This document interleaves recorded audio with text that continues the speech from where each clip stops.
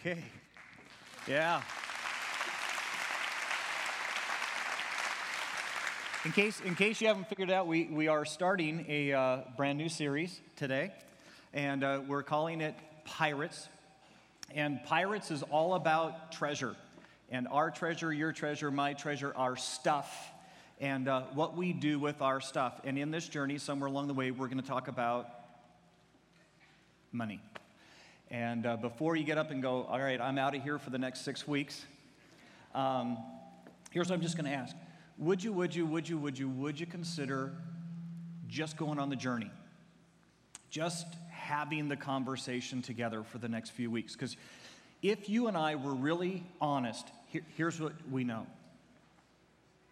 Probably the most challenging times in my life, probably the greatest struggles that I've ever had, probably the moments in which I have doubted God the most, if I were honest, were linked to money, to stuff. You know, they tell us that the vast majority of marriages that fail don't fail over infidelity, don't fail because it's not a good match. They fail over the discussion of money and stuff.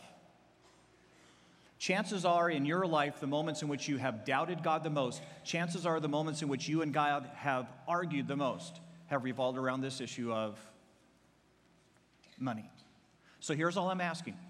Would you consider having the conversation? You don't have to agree. You don't have to say, just because Lynn said it, it's right. All I'm asking is, would you have the conversation? Because what if? What if your and my relationship with God could be turned around? Well, what if your marriage could be more peaceful and in a healthier place? What if what you and I have been thinking about on this topic has actually gotten us derailed in our lives? So we're going to spend about the next 6 weeks just talking about treasure, stuff, and what place should it hold in our life? How should we respond? How should we be thinking about it? Our stuff together. So some of you, when you came in this morning, you had a little Chinese finger handcuff thing you got. Did you guys get that? Who's got one that can toss me real quick? All right.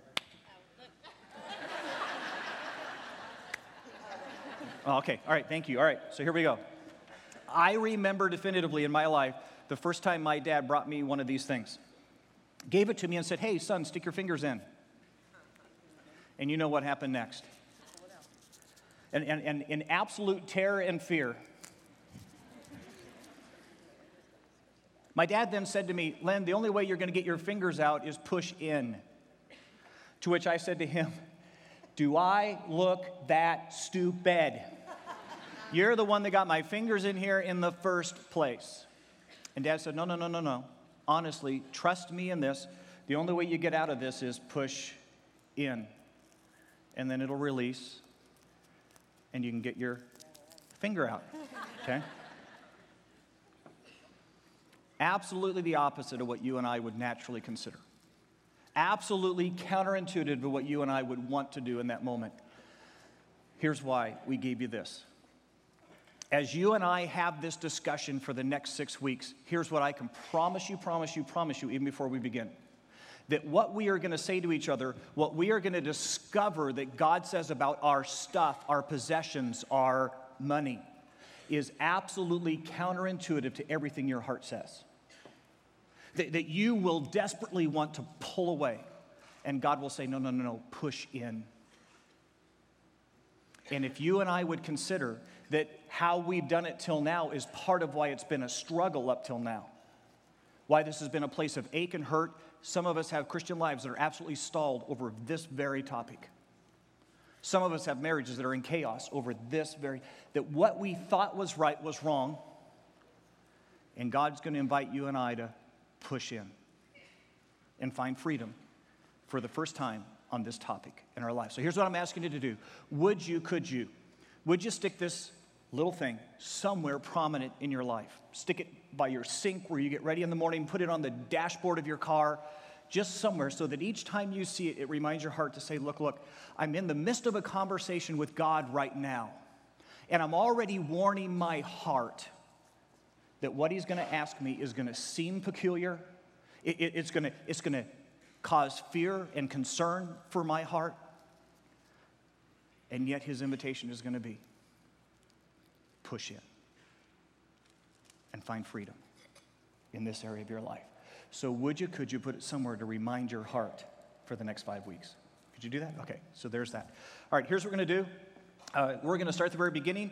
And when we got ready to do this series, we were thinking pirates, and we kind of took the whole idea, we took the whole theme kind of out of the whole Capital One campaign. Have you guys seen that? You know, all these barbarians come rushing at this guy or this gal, and at the very last minute when they're ready to attack and inflict on them, they pull out their Capital One card. And of course, that wards off all the barbarians because it's so smart to have a card with 22% interest on it and, you know, slays the barbarians. And so we said, okay, let's spend this time talking about the pirates that would come to steal our treasure. And what would it take to ward off the pirates? And so we're going to start today with pirate number 1, which is this: ownership. Ownership. Who really owns my stuff? And guys, this is confusing for us. We struggle with this because if the truth be known, here's what we would say. Look, I get that God provides, but I sure had to work pretty hard to get it. And so, you know, kind of at the end of the day, I mean, you know, it's kind of mine, right? We pull what I call a Jimmy Stewart on God. Because there's an old movie out, it's called Shenandoah, and it's a movie that stars Jimmy Stewart, and he's a father of a family right about the time of the Civil War, and somehow his wife has passed away, and he is now left to raise this rather large family, and he promised his wife on her deathbed, I'll raise these boys, and I'll raise them up to be good Christians, to do the right thing. And this scene we're about to take a look at is Jimmy Stewart sitting with his family having prayer. Okay, and you'll get what I mean when you see it. So here we go. Jimmy Stewart, Shenandoah.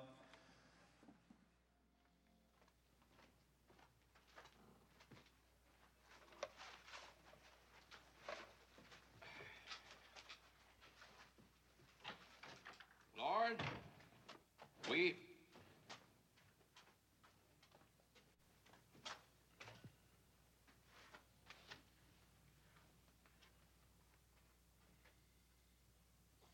What'd I do? Well, it's what you haven't done, boy. A man eats with his hat on is going nowhere in a hurry.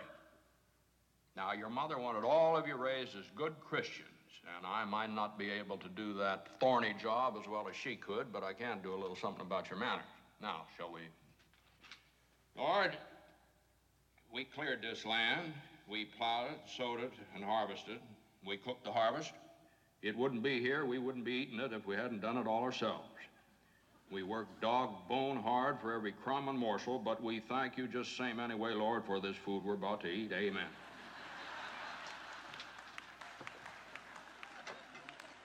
See, we've all pulled Jimmy Stewart, right? Matter of fact, if you were to go to your Bibles, Jimmy Stewart in the Bible would be a guy by the name of Abraham.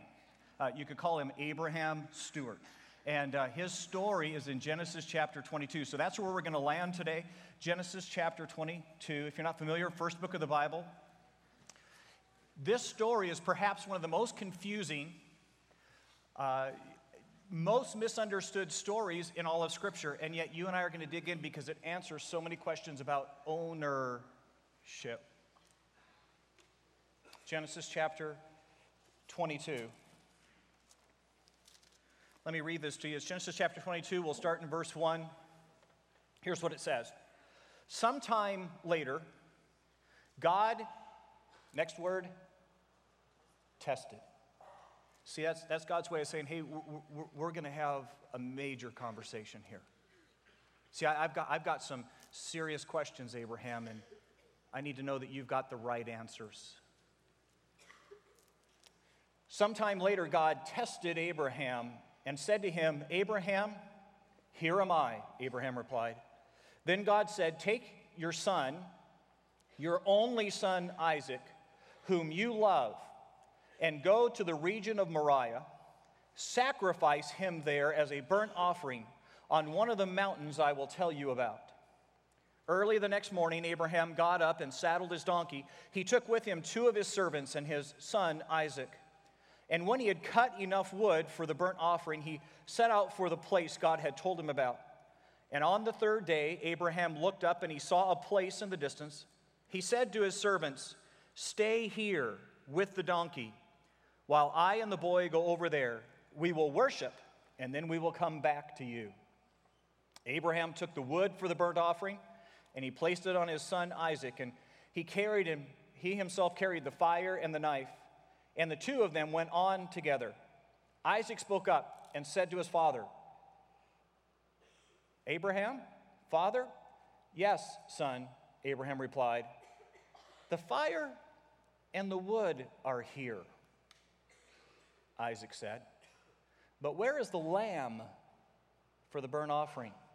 This boy ain't no dummy. Right question. Abraham answered, "God himself will provide the lamb for the burnt offering, my son." And the two of them went on together. You realize this whole story hinges on whether or not Abraham believes his response. That the test that's about to happen in this moment is, Abraham, do you really believe what you just told Isaac? Because, you ready for this? You haven't believed that all your life. See, to get this moment, because this is a weird moment, right? I mean, God just asked Abraham to kill his own son. I mean, we're talking human sacrifice here. I mean, this is a very strange moment, never replicated as best I can tell again in Scripture. And you and I are left to go, whoa, what's going on? And it's hard to get if you and I don't understand the conversation, you ready? That God has been having all of Abraham's life. See, Abraham at this point is about 115, minimum 115 years old. And throughout his entire lifetime, God has been trying to have this conversation with Abraham. Abraham, who really owns your stuff? And up until this moment, Abraham's answer has been simple. Well, God, I get it. I get you kind of provided it, but it's only here because of the sweat of my brow. I mean, it's only here because I'm so talented. It's only here because I walked behind the mule as we plowed the land. It's only here because me and mine went out and harvested it. And so, okay, thank you. But we really did it. So it's really mine, right? To get the gist, you go back, and we're not going to turn there, but first time God tries to have this conversation with Abraham is really in Genesis chapter 16. And Abraham's response in that moment is basically this: look, if I'm going to get it, it's up to me to provide. It's up to me to get it done. At the end of the day, providing is all about me and my sufficiency. Here's the story. Some of you that grew up in Sunday school all your lives, this story will be fairly familiar, but here's what's happened. Abraham is well into years. His wife, Sarah, is also old. And Sarah, through the entirety of their marriage, has been barren. She's not been able to give Abraham a single child. And now, if that's not enough, she is so far past any childbearing years. And in the midst of that moment, God comes to Abraham and says, "Abraham, I'm going to make of you an amazing nation. You're going to have a son, and out of that son is going to come more children, more offspring than you'll ever be able to count." And after God gives the promise, guess what he does? Nothing. And Abraham starts to get antsy, and Sarah begins to go. And so they think, well, no. If I get that God's got great intentions, but if this is going to happen, maybe we have to provide for ourselves. Maybe we got to get this done. And so Sarah comes up with a plan. She comes up with a scheme, and she says, look, God technically didn't say that the child was going to be from me, just from you. So what if I were to give you my servant girl? You could sleep with her, and you could have a child by her, and we could help God provide. Wouldn't that be wonderful? And Abraham thought about it for a few minutes, looked over at the servant girl, said, "I think that's a great plan, Sarah. Wow! I bet you God's impressed, huh? And so Abraham sleeps with Sarah's servant girl. A child is born, a son is born.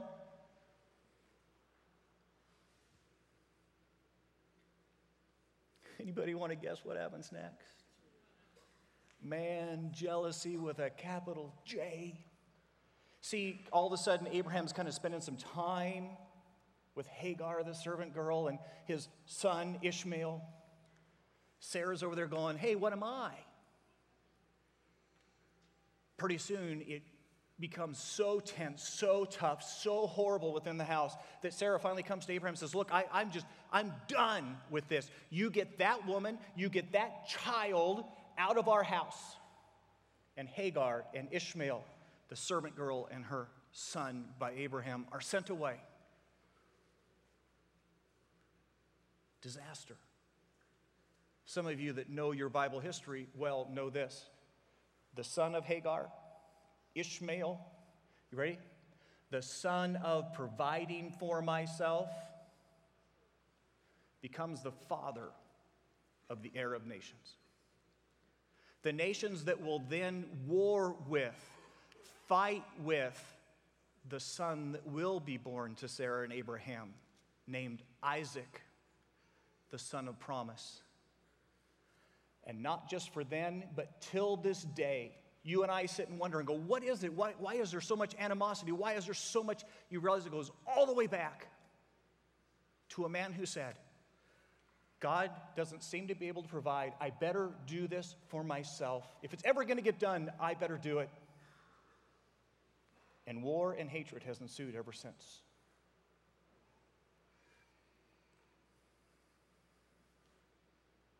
I guarantee you,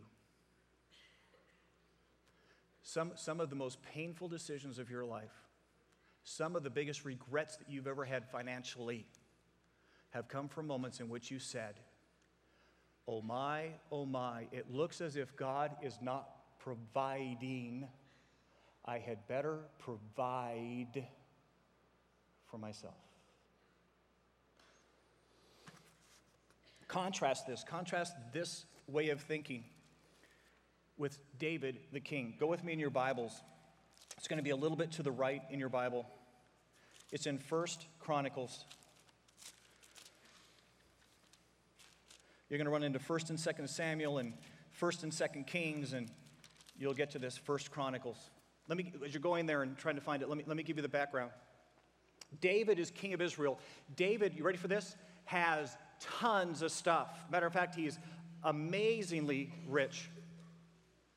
And he's in the process of trying to do a fundraiser for the temple, trying to get everybody to give and contribute to the temple. Now, what God has said to him is, look, David, you're not going to be able to build the temple because you've been a man of blood. We all know that he murdered Uriah. And God says, so I can't have you build the temple for me. Your son Solomon's going to do that someday, but I will let you do the preparation. I'll let you get all the funds, all the gold, all the stuff together. And when they go to the people and when they put the plea out, there comes in more than anyone could have ever imagined. They have more than enough to build the temple and then have some left over. And in that moment of dedication of that temple, here's what David says about the stuff.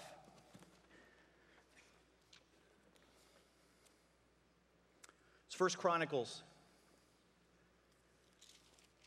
chapter 29, verse 10.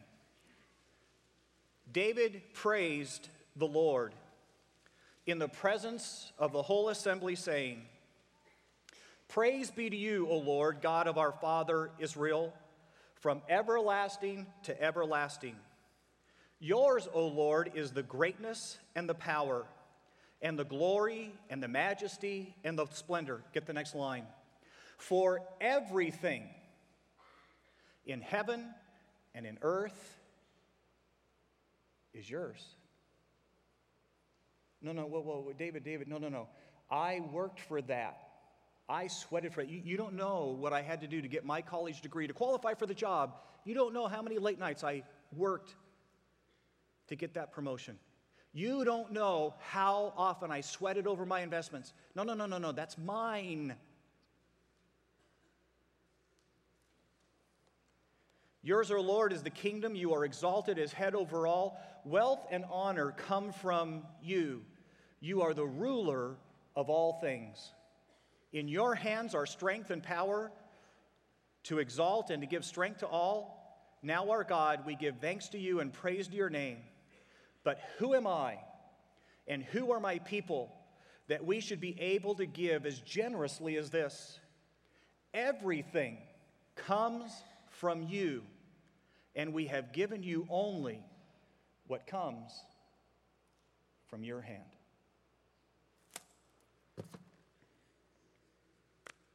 How does David get this? I don't know.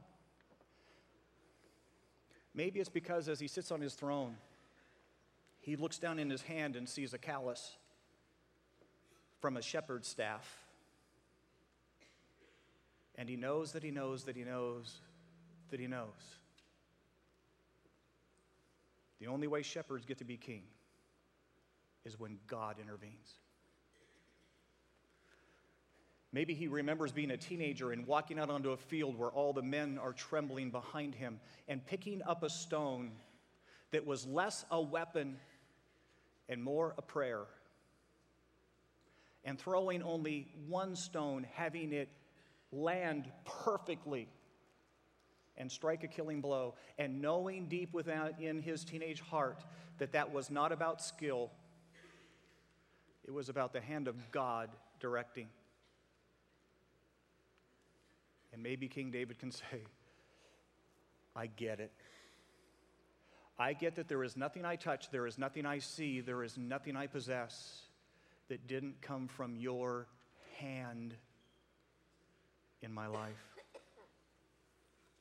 See, this is so hard for you and me. You and I are more like Jimmy Stewart than we are like David. Because here, you and I are inclined to build what I call piles of self-esteem. See, we're pretty sure that the way you measure our life is by the size of our pile. See, here's how you know I love my kids more than you love your kids, because my kids' toy boxes are overflowing. See, here's how you know that I'm more successful, better prepared, harder working than you, because my TV's 52 inches, yours is only 40. Here's how you know God loves me more than he loves you. Have you seen the car I drove to church today? See, my husband's dedicated to me. Do you see the size of my ring? And we are so inclined by our human nature to measure ourselves and measure our success and measure who we are by the pile and how it compares. And how you know we do that is this. Find somebody whose pile's bigger than you, and look how deeply it rips your heart. See, this is strange, though, because there was a moment in your life and my life that we knew that pile wasn't self-made. We knew that wasn't us. Remember the moment? It was when you and I were praying that they would accept the offer on the house. When we sat there on our knees and said, God, please let the financing go through, please. And it went through. And what did we say? We said, thank you, God.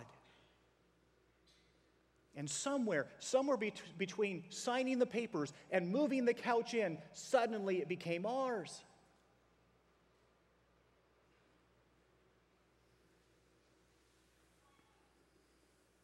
Remember at work when everybody else was getting laid off? And you and I said, God, please, let them pass us by.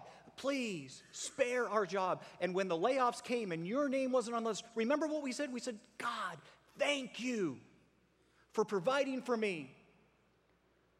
And now suddenly the paycheck is mine. Remember, as a husband and a wife, when kids weren't happening, and we begged God on our knees, God, please, just one child. And now we have 4, and we're pretty darn sure they're ours.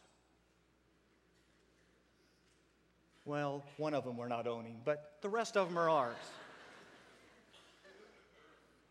You get what we do in this moment, right? You get what happens when you and I claim the pile.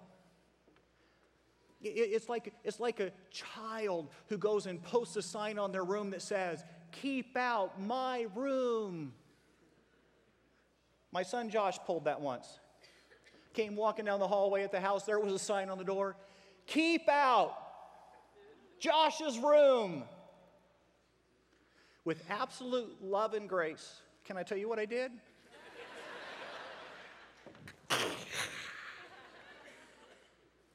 To which then I politely said to my son, "You will never put a sign like that up again, because everything in that room, guess who bought it for you?"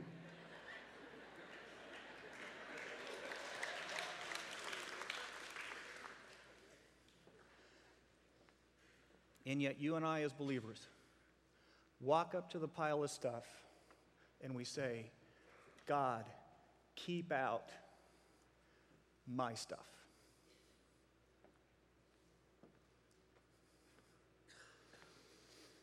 It's a conversation God's been having with Abraham all his life. He's been having with you and me. There's a second moment in Abraham's life. And again, we're not going to turn there together, but it's in Genesis chapter 12. And, we gave you a challenge a couple weeks ago, said, let's start reading through the Bible together. And if you start at the beginning, you're reading through these very stories that we're talking about together today. But it's Genesis chapter 12, and here's what happens. God begins to take some of the stuff back. And Abraham goes, "Hey, whoa, whoa, whoa, whoa, whoa. Indian giver. What's that about?" And Scripture tells us in Genesis that there began to be a famine in the land, and Abraham's flocks are shrinking, and he's having to spend his IRA on, keeping things going, and the arm on his tent just adjusted up, and interest rates are going crazy, and he's upside down. And finally, in the midst of the famine, they're down to not a whole heck of a lot, and Abraham and Sarah have to head down to Egypt to kind of ride it out. And as they're going, Abraham, filled with absolute anger, frustration, how dare God let the pink slip land on me, says to Sarah, "Look, apparently it's up to you and I to save what little bit we got left, which ain't much. So here's what I need you to do. I need you to lie. I need you to tell these crummy Egyptians that you're my sister and not my wife. Because here's what I'm fearing. I'm fearing they're going to see you because you are amazingly beautiful. They're going to kill me to get you. So just tell them you're my sister." To which I'm sure Sarah at some point said, "Abraham, really? Yeah. God's already turned his back on us. God's already letting us down. So who cares if we break the rules? You and I've got to do whatever it takes to keep our stuff intact." So they get down to Egypt, and sure enough, they tell the story, Sarah's my sister. The Pharaoh, seeing Sarah and thinking she's pretty beautiful, takes her into his court, starts the preparation to marry Sarah. And it would have happened. It would have happened had it not been that God, the Bible says, brings a horrible disease upon the Egyptians. And as they go apparently to their soothsayers and their magicians to say, "Why is this happening? What's going on?" It's revealed to them, because you've got another man's wife in your court. You're fixing to marry her. And they realize it's Sarah, and they go back to Abraham. You ready for this? And the people who did not know God had more integrity than the people of God, because the people of God were too busy being frustrated that God wanted some of it back. And Pharaoh says to Abraham, "How in the world could you have lied to me? Do you realize what I almost did with your wife?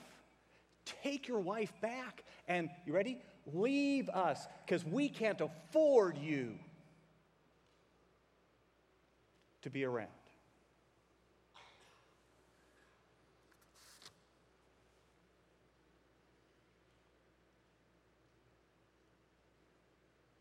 What happens in your heart?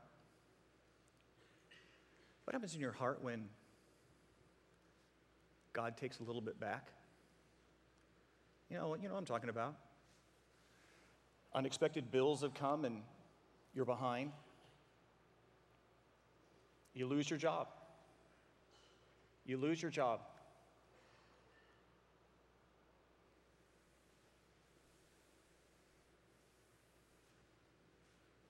What do you do when God starts messing with your stuff, being an Indian giver?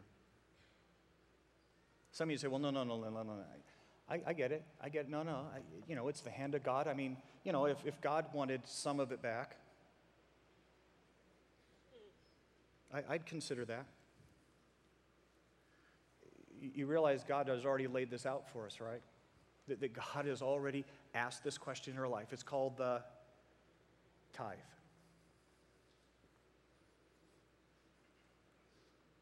Can I just say to you out loud, if you struggle with the tithe,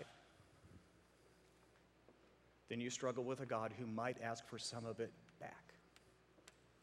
Because it's yours, right? It's mine. And how dare God be an Indian giver?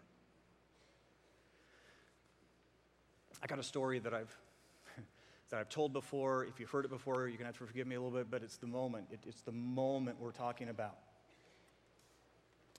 My son Joshua was growing up, and any of you that have raised a boy know that there's this incredible moment in which boys begin to grow like a foot every day and a half. You know what I'm talking about? And the only way that you can fuel that growth is unspeakably huge volumes of food. Enough food that you would swear that it would hurt a person, to have that much food in. And so we're going through that moment in Joshua's life where he is averaging, I'm not kidding, guys, 4 and 5 Thanksgiving dinners a day, okay? Monstrous meals. And we're driving down the road, and my son says to me, Dad, you got to pull in to McDonald's. I'm starving to death. It's 2 o'clock in the afternoon. He's working on meal number 4. We pull up to the window. I say, son, what's it going to take for you to survive the next couple hours? He says, you ready for this? 2 double quarter pounder with cheese combos. Supersize me, please. I'm thinking to myself, that's a pound of meat. We pull up to the window. They're handing out bag after bag after bag after bag. I'm handing in dollar after dollar after dollar. My son's sitting in the seat next to me. And I made the mistake of reaching over for a French fry. To which my son said to me, hey! Don't you love that as parents, when moments like that come with your children, that God gives you exactly the right thing to say back? So I said back to Joshua, hey, back at ya! That's all that came to mind. I said, what are you doing? He goes, it's mine! And I go, who do you think just bought it for you? To which he said, oh.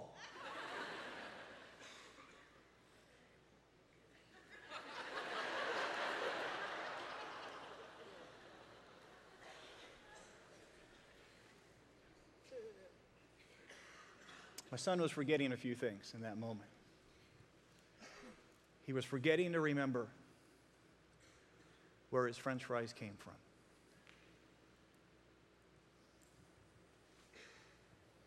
He was forgetting that if I had really, really wanted to, I could have pulled back into the lot and bought 10 more meals.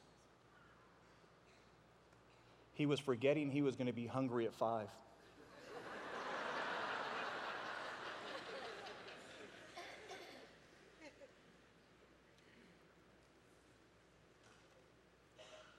How often has God reached for a French fry? And your and my response was, hey, it's mine. And all I'm saying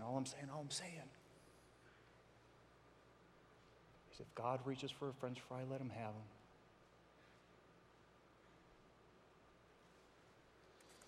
So God invites Abraham to take a walk, to have a conversation that's been 115 years in coming, to simply ask Abraham, do you get it? Do you understand that everything your hand touches, do you understand that everything you see, do you understand that all that you have has come from me? And the reality is ownership was never transferred. And if I ask for all of it back, and so he says to Abraham, I need you to take the thing that you love more than your own life, the thing which is most precious to you. I want that. Because Abraham, I'll know an awful lot about you as we take this walk.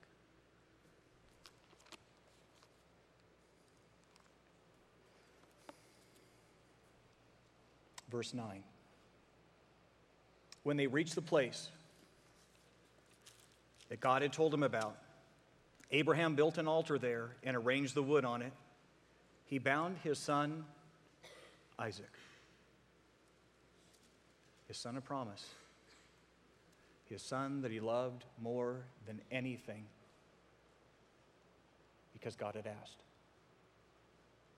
Because Abraham was done having the conversation. And he laid him on the altar on top of the wood.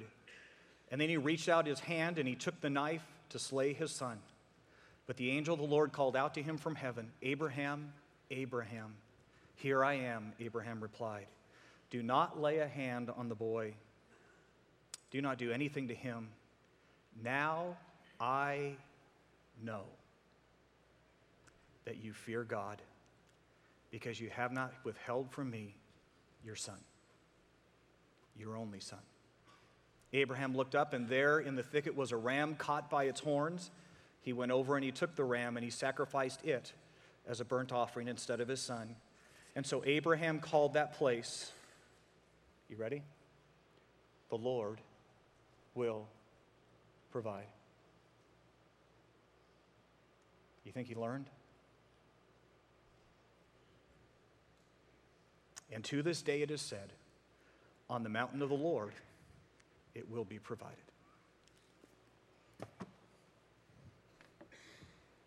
Here's what I'm going to promise. You ready? We're going to push in. God is going to have this conversation with every last one of us. And what you and I do, how you and I respond, is going to speak volumes to the heart of God. No, God. I provided this for myself. I did this. It's all my doing. I plowed the field. I went behind the mule. I harvested at the grain time. No, thank you very much. God, it's my job to keep it intact. And it's your job to keep your hands off. Or do I say, no, God, I get it. I get that everything I touch, I get that everything I see, I get that everything in my life, my car, my house, my children, is from you. And title never transferred. And if you asked for it back, you'd have every right. Ownership. Because here's the deal, guys. If God doesn't own your stuff, you know he doesn't own your life. Let's pray. Dear Lord Jesus, this is not what we expected. And yet, if we're honest this morning, you've been asking for this conversation all our lives. You've been pointing to our cars and to our houses and to our children and to our jobs, and you've been asking, who does that really belong to? And God, most of us have hung a sign on our stuff that says, God, keep out my room.